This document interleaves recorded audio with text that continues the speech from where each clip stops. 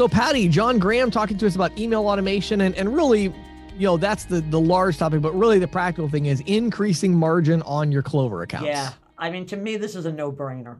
Yeah. Right? This is something that everybody knows. Email marketing is a good thing. Yes. And, why shouldn't the ISO and the agent be capitalizing on this? And Absolutely. I think what John's offering is an excellent way to do that. Yep, and it's an opt-out for Clover and if you're a large ISO. that's what makes it great. Yeah, Yep. Exactly. Yep, absolutely. And then James, you had your questions from the field. I really like what we did this week. Would you like to just talk a little bit about that? Yeah, so we actually hear a question from the field. So I recorded a video separately answering a question from somebody about marketing, online marketing, and kind of more how to use social media online marketing as an agent or a small ISO, and give that answer. And so you'll get to see that video or hear the question and the response here and during that segment. And then tell us about the insiders. Oh, we have a new security flaw that's been unveiled in Apple Pay with regards to Visa cards that have been loaded onto the Apple Pay digital wallet. I think it's like I said before. I think we've all been waiting for some of these security flaws to come out because there are always going to be some. And what's really interesting is Visa and Apple's response to it. Yep.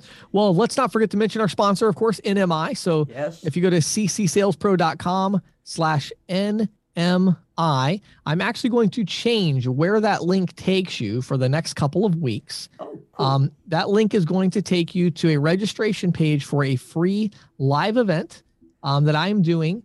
I put this together with NMI and Stacks, formerly Fat Merchants. Okay.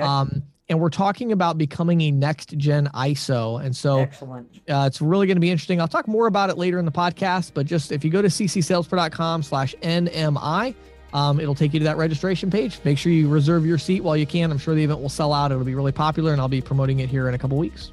Excellent. Thanks, James. So you ready to go? Let's go. Welcome to the Merchant Sales Podcast. Hey, everybody. Patty and I are here today with my good friend, John Graham. How are you doing today, John? Doing excellent. How are you? Doing great, man. Doing great. So really excited today to talk about how agents and ISOs can really increase margin on Point, Clover, especially, and these other terminals using automated email marketing. So we're going to be diving into that today. Before we do, for those that don't know your story, John, give us a little bit of a background. How did you get into this? How did you end up starting Table Crunch? And then give us a little company update, kind of what's the big picture of what Table Crunch is all about today. Absolutely. So I've been in the business, as you know, for about a decade now. It kind of started on the payment processing side, ultimately got dragged over to the POS side. Now I'm working pretty much exclusively on the software and technology side. And just like kind of a company update right now, as far as product goes, we're working on like advanced email marketing analytics. So I think we talked a lot in the ebook we did about, Table Crunch as a whole is an automated email marketing platform. Essentially, we pull data from POS systems to automate, marketing campaigns, and then we leverage payment data to actually track the result of those campaigns. But historically, we didn't show like the merchant that it was actually James Shepard that, opened the email and then he came into the retailer the next day, swiped the credit card, and he ordered fish tacos. So we're excited about that. We just think it's going to provide like more durable ROI to the merchant, give them a little more peace of mind that, what we're showing them is real and that the product works. So, cool. Yep. Love it. Love it. So where I want to start out the conversation today, I want to zero in on Clover for a second, because I personally believe this is such a big opportunity for those who have Clover. I know so many agents, and I know agents that have 100 or more Clover accounts. They haven't been able to increase the margin on them, and these people are totally locked in. They're looking for additional value, but they haven't increased the margin. I know ISOs that have thousands, so when we talk about these Clover accounts, walk our audience through the experience for the merchant that they've got Table Crunch already. So they install Table Crunch. It's on their Clover device. What exactly do they do, and how does this help them grow their business? Great question. So the first thing is it's going to help them to communicate to their customers, which is something that a lot of merchants just simply aren't doing today. So just like process, as you mentioned, like they are on Clover, they're going to go to the marketplace, connect Table Crunch. From there, they kind of have a couple different avenues they can go. First and foremost, if they just want to send like one-off email campaigns to their customers, we have a drag and drop builder with like 18 different templates. they can do that. So like if they're promoting an event or it's holiday sales, whatever it may be, they can go in whenever they want. They can communicate with their customers. If they're an owner operator, they're just, too busy to do that, which is a lot of folks out there. They can leverage the automation where you just kind of set it and forget it. And then it's going to send out campaigns to the customers. Like an example of the automation would be, let's say James goes into a restaurant, you check out, give them an email, or maybe you order online from that restaurant, but then you don't come back for 90 days. So we can set up automated campaigns for those lapsed or lost customers where it's just going to send them an email saying, hey, we miss you, here's $1 off your next visit. And then we also have a lot of customers that just do a combination of both. Frankly, that's probably the bulk of the customers. But then from a financial impact, all they have to do is log in and just look at the results. Because again, we're leveraging that payment data so you can actually really see, how is this impacting my business? And I always like to kind of talk about, retailers like, big box retailers, like they know the importance of communicating with your customers. So, right. If you're looking for a financial impact, email marketing is one of the fastest ways to get, immediate increase in revenue by just simply adopting communication with your customers. Yeah, that's so true. I mean, I see it with myself so much. If I get an email that's directed at me and my tastes, I'm going to react to it. Let me, if we can drill down just a little bit, John. I'm wondering, from the ISO agent perspective, let's say I have like maybe 100, Point or Clover or Pax accounts in my portfolio, and I reach out to all of them, and with this offer, and let's say I get 20 that agree to move forward. Yep. What's my involvement? What do I have to do to get the merchant up and running? That's a great question. The short answer is it's very minimal. So we really put a lot of emphasis with this product on making onboarding very quick. So like to onboard a single merchant, it's like 1 to 3 minutes. And really, the process is simple. Like for those 20 merchants, you would just give those to our team here at TableCrunch. A lot of times you're just going to email members at TableCrunch. Generally speaking, same day, depending on the volume, we'll send you back usernames and passwords. And then within the software, you just click to authorize whatever POS system you're using. That's going to suck all the data out of there. And then you're really ready to start, marketing to the customer. So it's very minimal. And then it really depends on size. Like, our profile client is like an ISO with 100 plus integrated merchants. If they have like 1,000 merchants, we have different packages where, our team can just handle everything for them. And we're willing to kind of work with them on what makes sense there. So. Yeah. Is this labeled as TableCrunch or can it be private labeled? I'm sorry if I today it's TableCrunch. We've actually interviewed like quite a bit of like the ISO community, and the overwhelming feedback was people didn't really care if it was white labeled or not. So we've thought about doing that, but as of today, it's just TableCrunch branded. Yeah, it's interesting how the ISOs care about certain things being white labeled and other things not being white labeled. I think when it comes to marketing, they don't look at that as fully integrated into the payments in a way, you know what I'm saying? And so, and the other thing too, is I think you're going after ISOs that are selling Clover. Yeah. So clearly they don't have a big problem promoting a different technology company's brand. Yeah. And to that point, I mean, they're used to selling different apps through the marketplace. Right. When you talk about, though, the integration with payments, that is one thing that I always like to bring up is that, this actually is true. I know. Because it doesn't work without the payment processing. Exactly. So, when they're leading with it, it's kind of makes the payments conversation cool. Like, hey, look what we can do with this and show you ROI. Right. Sure. Yeah, I love that. I love that. Well, let's dive into that a little bit more because my next question is kind of along those lines. So, we have both sides now. We understand kind of what this is like for the merchant. We understand what this is like for the agent, the ISO, and that process. So let's talk about, email marketing in general. So I know there's a lot of solutions out there that are very popular. I talk about MailChimp, Drip.com, others like this. So I know a lot of business owners are using those, or at least they have accounts. How much they're using them, I don't know. But talk about why is TableCrunch better? Why is it different from these other competitors? And what is it about TableCrunch that makes it better to use for the merchant to actually get some results from it? Yeah, that's a great question. And actually, in the ebook we just published, we put out a statistic that said 2/3 of merchants are using email marketing And after we published it, I kind of drilled into that. And what I realized was, I think that statistic pertains to franchises. Because, a lot of franchises, they're going to provide opening for the franchisees. Yeah. So kind of what we find here internally, and I don't have hard data on this, but just talking to the team, we think for like SMBs 1 to 10 locations, it's more like 4 out of 10 or 40%. So it's a relatively low number, but usually what you're going to find is they're using kind of a legacy system like MailChimp or Constant Contact.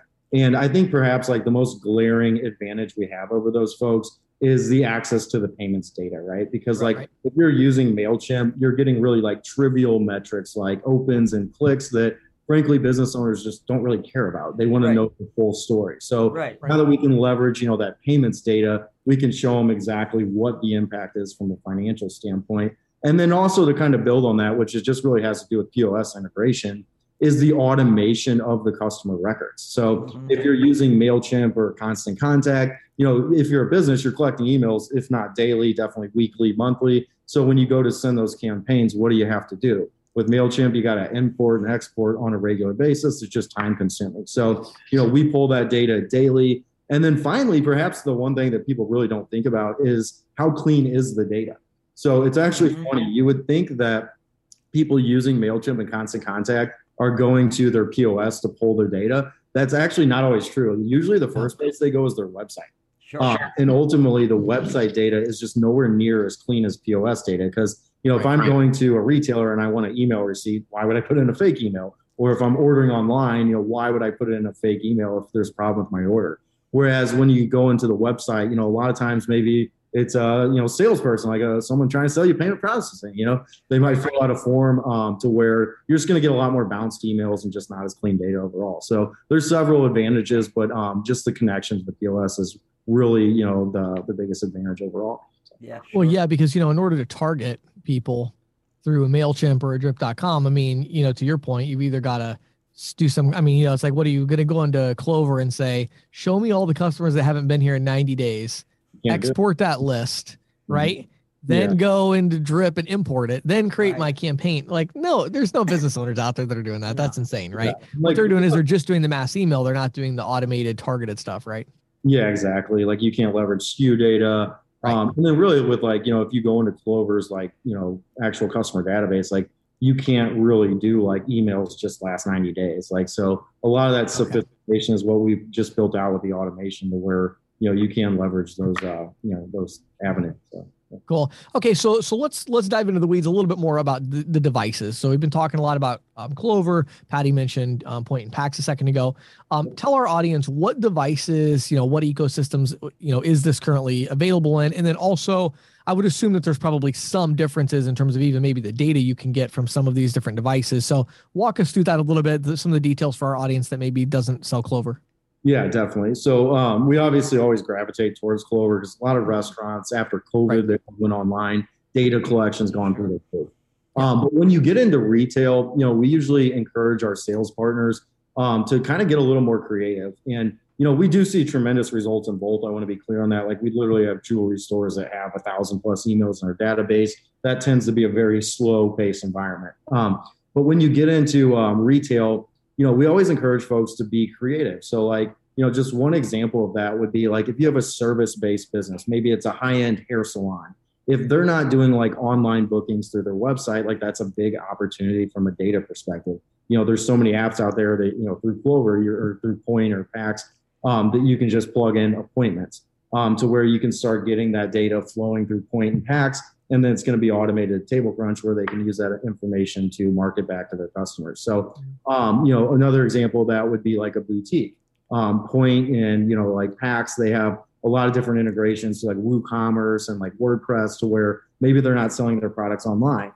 So, as an agent or ISO, your job is to bring value to your merchants. So we always say with retail, get a little more creative, but then, inevitably everybody on a smart device, they're already collecting emails because people will just punch in an email for an email receipt. So if they're not, hands-on, they're still going to be collecting emails where the product's still going to, excel in those environments. But yeah, it's been interesting after, COVID, just data collection in general, it's gone through the roof. So it's been a kind of right time, right place for us and exciting. Yeah, I see that point. it's really the only way they can communicate efficiently anymore, right? Yeah. Hey, let's talk about the economic model here, if you don't mind. Yeah. The margin piece. I realize that you probably can't get really specific, but I was hoping maybe you can help our audience to understand, how the margin piece works. How do they make money, and how does the merchant pay for this?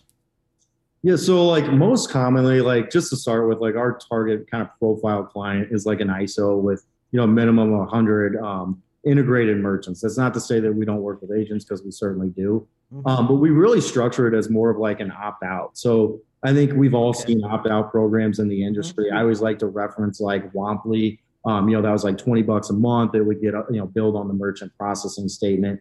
Our service is a little different in the sense of you kind of got to think about the merchant of like who we're catering to, right? So like with Womply, I would argue they kind of catered more to the merchant using a brick credit card terminal, whereas we're really catering to the merchant that may be considered a little more of a sophisticated merchant from a tech savvy standpoint, because they're someone that opted to buy Clover or Pax or Point, like an actual smart terminal. So that's a big part of it, but generally speaking, the way that we're going to structure the actual economic part is like the ISO is going to tell us, how many actual integrated merchants they have. And then from there, we're just going to extend a license fee depending on volume back to the actual ISO. And then we kind of work together to announce the program. So we'll draft an email where we're announcing the partnership with Table Crunch. And then it's basically going to say you're going to be auto enrolled into the service. If you want to opt out, just respond to this email. From there, we'll kind of get a final head count, and then they'll actually enroll the merchants via the processing statement. And then we just bill the ISO license fee. That's by and large the most common. But then, we have different models with like agents. For the most part, the agents just go into the marketplace and connect it, and they kind of use it as a tool to help them, sell Clover if they're going up against Toast or Square that has similar automated marketing. It helps them get more arsenal to compete. So you're billing the ISO, and then the ISO is marking that up to the merchant. Correct. Yeah, they're usually going to bill it through the merchant processing statement. Okay. Yep. Great question. Yep. Yeah. So let's talk about that a little bit more. So the opt out, we haven't talked about that very much on the podcast actually, and it's one of those kind of little secrets that a lot of the industry doesn't understand. They see these big ISOs that are just making so much money. This is one of the ways that they do that, right? So they're looking for value adds, they're looking for things that are genuinely going to be appreciated by the merchant. And then they're just saying, hey, we're going to add this. You don't want it. That's fine. You can get out of it. But what I have found, John, is the ISOs I've worked with in consulting, I'm always advising them to find creative ways to do things like this, because for obvious reasons, we're all capitalists here. So trying to make money, and we're trying to make the merchant account stickier, give them things that they're going to like. Yep.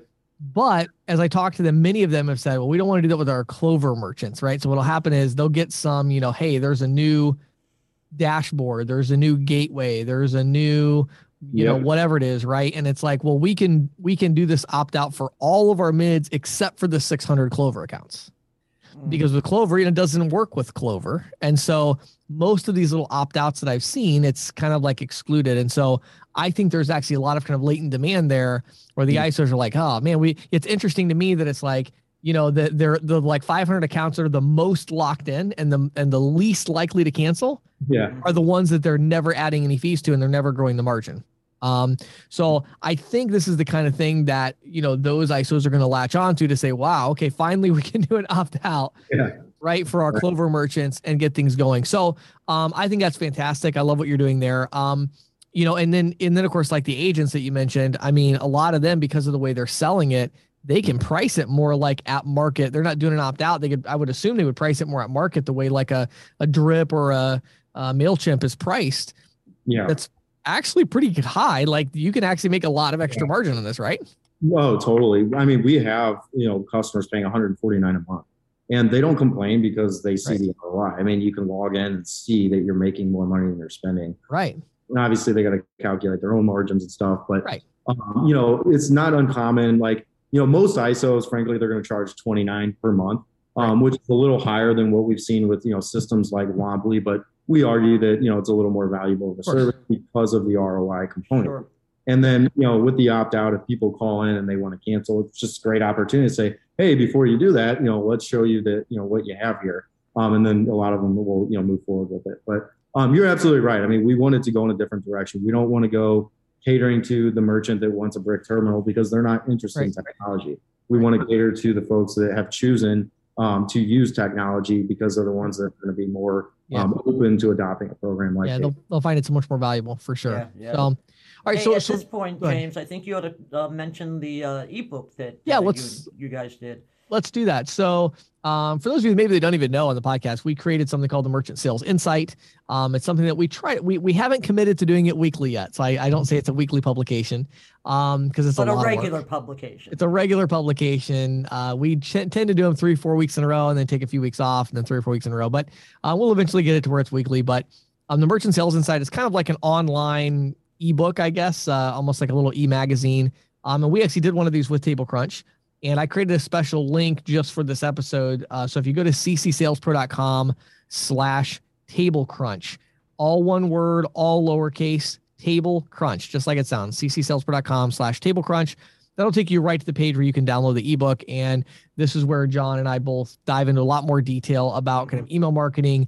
Patty helped us with this as well, doing research on data. And so we all kind of work together. So we're very proud of that.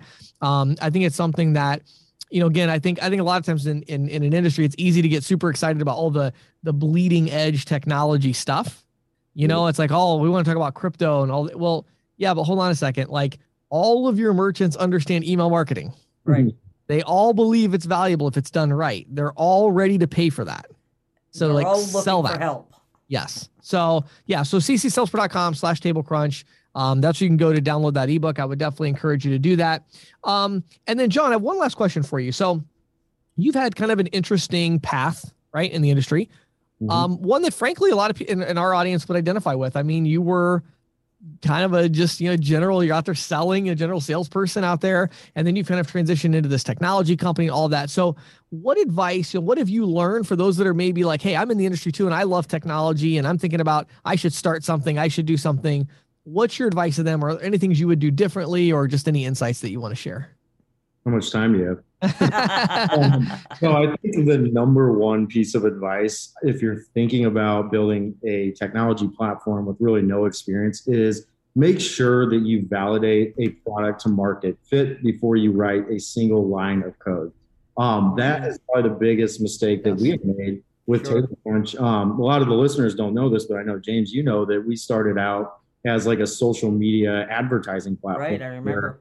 We integrated to Facebook and Instagram, and ultimately it was a really cool product and it worked. But kind of what we found was nobody really wants to sell a product where you can go to the merchant and say, hey, you're going to pay $29 for this product, but then you got to spend $200 a month through Facebook. And that was really the biggest problem. And that, along with onboarding, just took too long to onboard. Sure. So ultimately we were lucky in the sense that we had the email component, which everybody just seemed to be gravitating to without much influence from us. They were going in and just using it.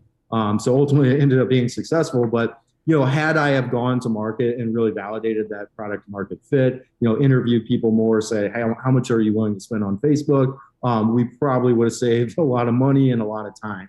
So that's probably my number one advice. And it's actually funny you ask, because we're getting involved in a new software and technology venture where it's a QR code, like contactless ordering system for restaurants. And I was like, before I dive into this, I need to know this is validated. So we did a lot of research and found out that it's really prevalent in Europe. So that was kind of the validation I need to think, okay, we can move forward with this. So don't do anything until you got product to market fit, because if you don't, you'll never get distribution. But if you do have product to market fit, distribution will come, and that's what it's all about in retail. So it's not one of those, if you build it, they will come. Exactly. If they will come, you shall build it. That's what people think when they're early on. You're naive. You learn a lot when you start building technology, and it's really important. So I love that. It's such great advice. And I think, John, isn't it interesting how we can be so biased of our own ideas? Right? Mm-hmm. It's amazing how many people I talk to on the consulting side.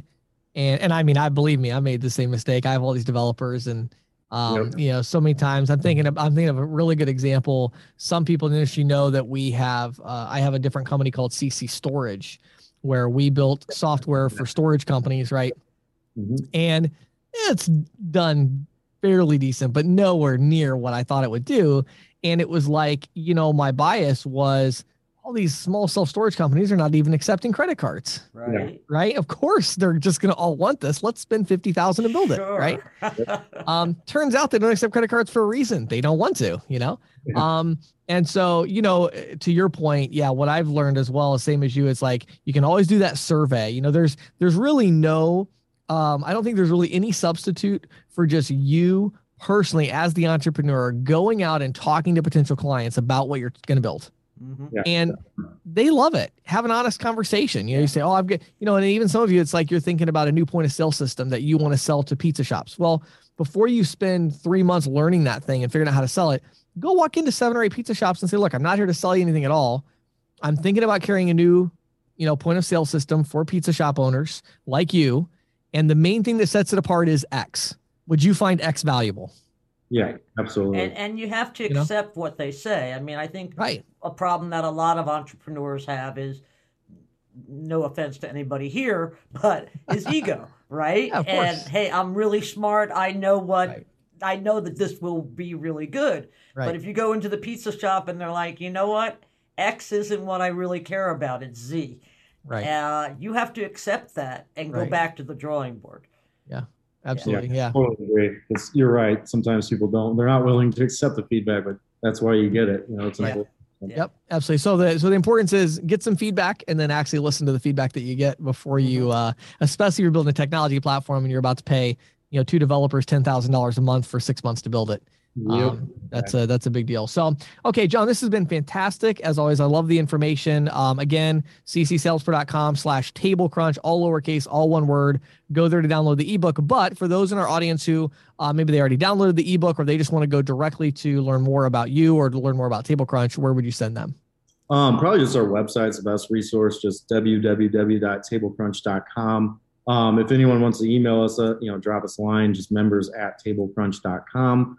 Phone numbers on the footer of the website. And then we also have a form on the homepage. If you want to get a product demo, just learn more about TableCrunch, just fill out that form. That's probably the best way. Awesome. John, thank you so much for the information and taking the time. I appreciate it. Yeah, this has been really great. Thank you. All right. Have a good day. Bye.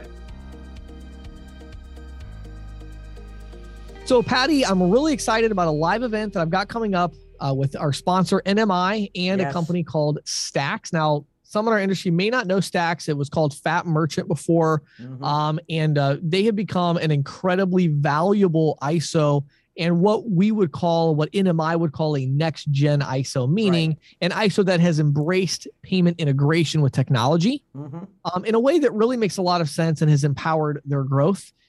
If you have any aspirations of growing your portfolio in this industry and doing so in a way that's future-proofed, you want to become that next generation type of ISO that embraces technology while still understanding that you're a payments company, but embracing technology, you really need to be part of this event. We have, several people from NMI that are going to join us. We have the CTO from Stacks going to talk about. So we have a lot of interesting information. So go to ccsalespro.com/NMI. You can register for the event. It is going to be on October 19th at 10 a.m. Eastern. So it's a little bit of an earlier event. Obviously, we'll have a replay as well. But October 19th, 10 a.m. Eastern, go to ccsalespro.com/NMI, and you can register for that event right now. Excellent. Thanks, James. This is Questions from the Field, brought to you by ccsalespro.com, the leader in merchant sales training and technology. If you are an individual merchant sales professional, visit ccsalespro.com/training to get a free 14-day trial of our all-access pass. If you manage a team of merchant sales professionals, visit ccsalespro.com/ISO to learn how we can help you grow. And now, here is Questions from the Field with James Shepard. So this week we're doing something just a little different with the questions from the field. We are actually going to hear a question from the field. So I talked to somebody about this concept of marketing, generating leads through online marketing and how an individual agent can take advantage of that. So without further ado, we're going to transition over to a video that I recorded a little bit earlier on in the week with an agent specifically answering their question. So James, question I had here is, I know with the industry, a favorite prospecting methods of, door knocking seems to be number one, right? Cold calling, and then, referrals of fear. That seems to be any business's, main prospecting. So what I wanted to know, and I couldn't find this, and not a lot of talk in the group, is what is your advice on prospecting via online, either through a website where you're driving traffic, email marketing campaigns, and even social media ads? Sure. So I'm just trying to see what your advice is and experience is as far as generating traffic from an online source rather than traditional ways in this industry. Sure. So I think the first thing that I would say, David, is zooming out a little bit. Everybody looks at this issue as very much a one or the other type situation. So it's like, do we do, over the phone or in person, or do we sell online? And what I've seen that's most effective is actually bringing those two worlds together in some way, right? So the idea is, what we really want to do is we want to leverage our online traffic, ads, Facebook ads, Instagram ads, whatever it is, email marketing. We want to leverage that to increase the amount of face-to-face or over the phone human conversations that we can have. So I think what you'll find is trying to convert people into customers entirely over the internet, right? In merchant services is very difficult because, you're asking for social security numbers, you're asking for a lot of information, right? At some point. And so it does get really challenging, but you can use really creative approaches to leverage online traffic to generate leads for yourself. So then the question is, how do we do that? How do we generate leads? The biggest difference, in my opinion, between going online versus in person and over the phone marketing is that you can be so much more targeted online, right? Because if I'm going to go out face to face, it's kind of difficult, really. Like I talk about a lot on the podcast of like, just go to all the hair salons, or all the pizza shops or all the auto repair. But it's like, I say that, and you certainly can do that. It's a good strategy, but it is kind of difficult. You got to drive a long way if you're only going to go to hair salons or if you're only going to go to auto repair. Like that's why a lot of people, when they go door to door, they walk into every business on the street because it's just more efficient. If I'm running Facebook ads or, something like that, well, then it becomes a lot easier to say, I only want to target people with an interest in, hair salons, beauty, pizza shop, whatever it is. Right. So I think number one is understanding that you're going to be targeting a lot more specifically. And then lastly, with this, you're going to target more specifically, and then you're going to have to be more creative as well. So when you're right in front of somebody, you have their attention. When you're online, you can't assume that you have the person's attention. So you have this two-step thing where you got to grab their attention, and then you have to tell them something that's going to make them interested. You have to do both of those things. Whereas when you walk into a business, just walking in, like I'm standing in front of you, like your phone is ringing and you picked it up. Like I have your attention. I may not have it very long if I'm not a good salesperson, but I have your attention at that moment. Well, if somebody's scrolling through Facebook, it's not a given that you have their attention because you're running a Facebook ad. You actually have to do something really creative. So I think the keys to it is really targeted and really creative. So making that practical. I know we were talking before we started recording about Rate Tracker, right? So, solutions like Rate Tracker, where, that for those that don't know what Rate Tracker is, it's where the merchant can actually log into their bank account through Rate Tracker, and it will track their credit card processing rate and show, here's what you've paid every month for the last 3 months, your effective rate. You can use things like that. You can use all kinds of different things. For me personally, my go-to is always content. So I'm a content creator. That's my gift. That's what I do. So when I was selling merchant services full-time, I would run ads in my local market to people that are interested in business or small business. And I would run an ad with like a free ebook download. And I mentioned it on some different podcast episodes where like I would try to do really creative things. So I'll give you an example. One time I partnered with a CPA in my market, and somebody had a lot of reputation, good reputation in the market. And I was like, hey, let's work together on an ebook, right, about controlling payment processing costs, and it was like my picture with his pictures on the cover of this thing. We have a nice little cover art. We run a Facebook ad with a lead form, download this free ebook, right? Give me your business name. That's the other thing too, is all I really needed was business name because I can Google it. If I had the business name, and then I would try to get phone number and email, get the email, send them the ebook. And then what do I do after that? I walk into the business, right? Or I call the business and try to schedule an appointment. So to me, the key is about finding something creative that you can do, and then targeting somebody very specifically, certain business types, or targeting your market with something really creative like content. Last piece, and then I'll see if you have any follow-up questions, but the last piece that is like so important that it, is the targeting. It's the hardest part, right? I could give you like a million creative ideas that you could grab the attention of somebody with a Facebook ad, but it's not going to grab the attention of the wrong person. You know what I mean? So we can make something that a business owner would be like, oh, that looks awesome. But if you're showing your ad to 1,000 people and only 5 of them are business owners, that's not going to be a successful campaign. And unfortunately, there's no way to go on Facebook and say, at least maybe not that I know of anyway, there's no good way to go on Facebook with a cold audience and say, I want to only target business owners. That's really challenging. You can target people with an interest in small business or an interest in business, but those could just as easily be employees of a business. That doesn't mean they're the decision maker. So again, this is where that marriage of the in-person or the over the phone with the online comes in. What I started realizing really quickly. So when I started, there was no Facebook ads, So I started, 12 years ago, I couldn't do Facebook ads. I couldn't do Instagram ads or any of that. So I started off with email marketing. And when I say email marketing, I mean, when I walked into businesses or called them on the phone, I got their email address, and I started building it up. Well, for me, where that really paid off, I made a lot of money from my email list, but where I really made a lot of money was when I realized at one point I had like 700 emails.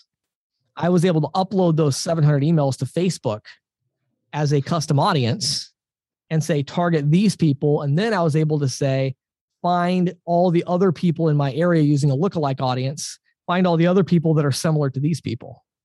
And Facebook is pretty good at that. So that's where it really paid off, with just being able to target it. So again, I'd say it's really get narrow with the targeting. Get really creative with what you're going to do using something like a rate tracker or a content strategy, or even like a petition. I love doing petition type stuff, but you got to get something creative. It's going to grab their attention and get them to give some information. And then number 3 is you got to think through the targeting, whether that's, more of a broad targeting of people with just an interest in small business, or actually getting that narrow targeting of your email list on Facebook and or the lookalike audience from that email list. Nice. Awesome. And I think you hit it on the head. And I'm not here to just solely do online marketing. Right. And exactly what you mentioned is marrying the leveraging the online technology to maybe set up a phone call or a face-to-face, right? Right. So that's kind of what my objective is right now. And it's basically trying to magnify what you would do, in a normal daily basis. Say you're doing, everybody always, plays the numbers game and says, I got to make, 200 outbound calls, or, I got to send a certain amount of emails. Those touches obviously matter, right? Right. But, I know with the online part and content, really what is what you brought up and is the most important part, I think, here is that when you're online, that attention is just so small that you got to grab that attention first, and you're not going to set that appointment up on the first shot. So that's why I think a lot of people, older people in the industry, think that, okay, I'm going to send off one ad, or I'm going to shoot off one email, and it didn't work. I sent it off to 1,000 people, and, I got one response. And, so there's a lot of variables that go along in that, but it's not a one contact sport. You got to follow up, right? Yeah, absolutely. And, David, what's really interesting to me is, fame in our society today has become a really interesting commodity. And so like for me, all the money that I make right now is because I'm really famous to people who sell credit card processing. Like, that's ridiculous. Like, that's not really famous. It's not like I walk down the street and people know me, but it in my little niche, I've become really famous, and I leverage that fame to be able to sell to people, right? I sell my statement analysis service. I sell my training. I sell, advertising. Like, all these distributions that I have are from that. And what's interesting is, people I don't think realize that fame is for sale in any niche or any market if you have the right stuff. So if you really are somebody that could be a benefit to small business owners in your community, you can absolutely buy fame in your local market. And that's kind of the way I looked at it was, I wanted to be famous among small business owners in my community. And, I was famous as the credit card guy. That's who I was back then. If I was selling full time today, I would probably be the software guy. But, the idea is you want to establish that. And that's where you can spend that money on advertising and not be quite so concerned, to your point of, well, I did that one ad and I didn't get a lot from it. Well, yeah, but you did, though. People saw your face. Branding. They saw that little video you did or whatever. Well, do that again the next week. Do it again the next week. Do it again the next week. And what'll happen is within 4, 5, 6 months of you spending a couple $100s a week targeting people within 30 miles that have an interest in small business, you really can create that kind of fame to where you'll start walking into these businesses and people are like, hey, I feel like I've seen you before. Oh, you probably saw my videos on Facebook. And it's like, oh yeah. Like you can't even put a number on that in terms of how much more likely you are to close that sale. And so again, leveraging the online and the offline kind of together is just super powerful for sure.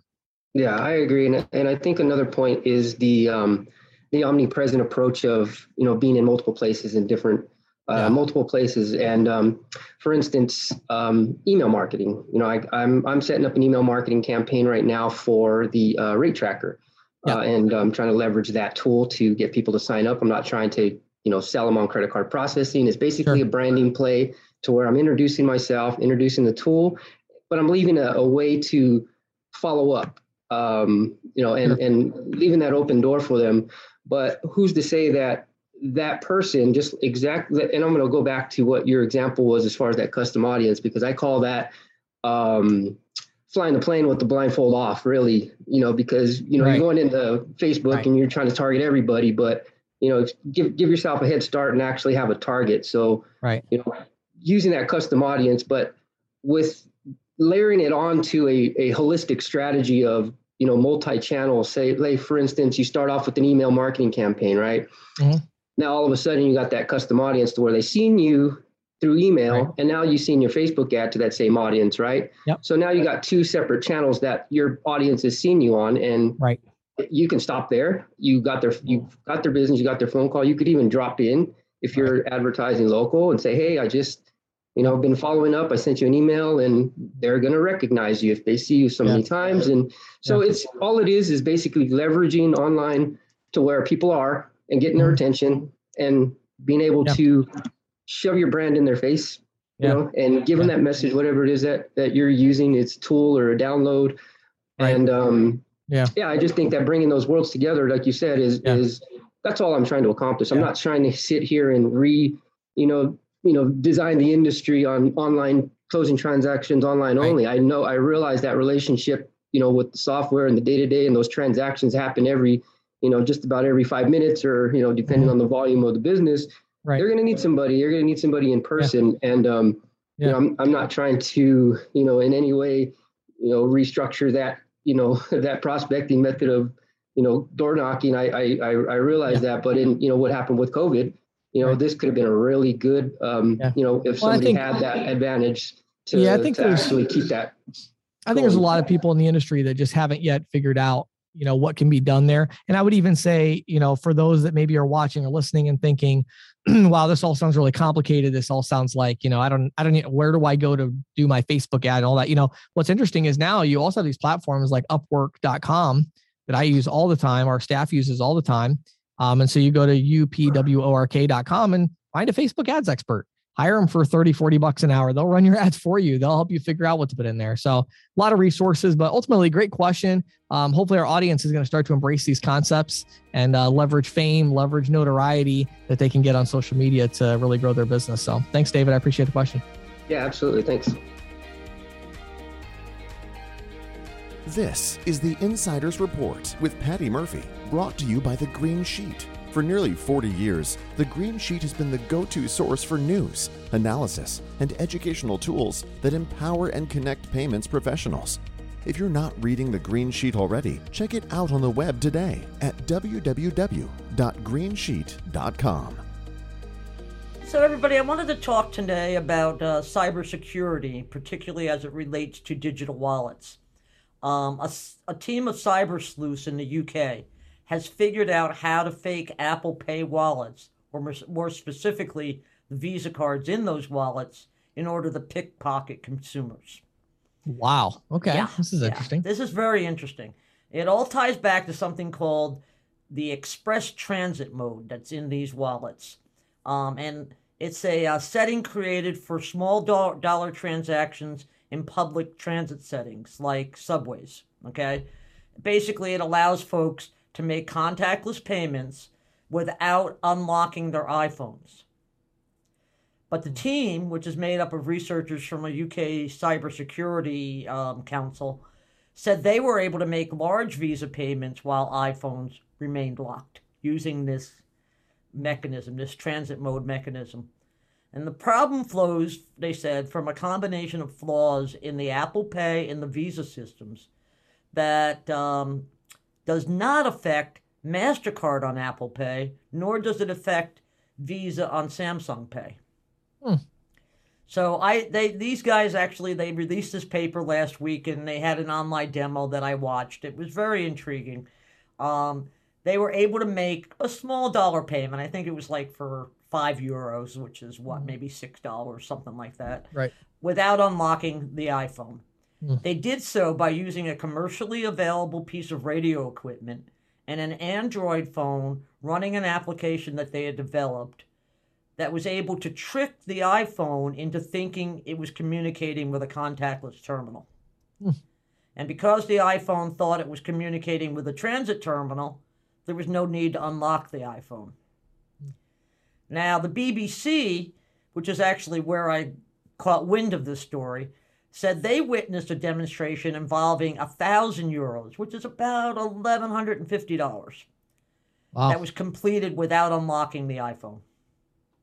Now, the British cyber sleuths said the key to successfully launching such an attack requires close proximity to an iPhone, such as standing next to an iPhone user, or coming into possession of a lost or stolen iPhone.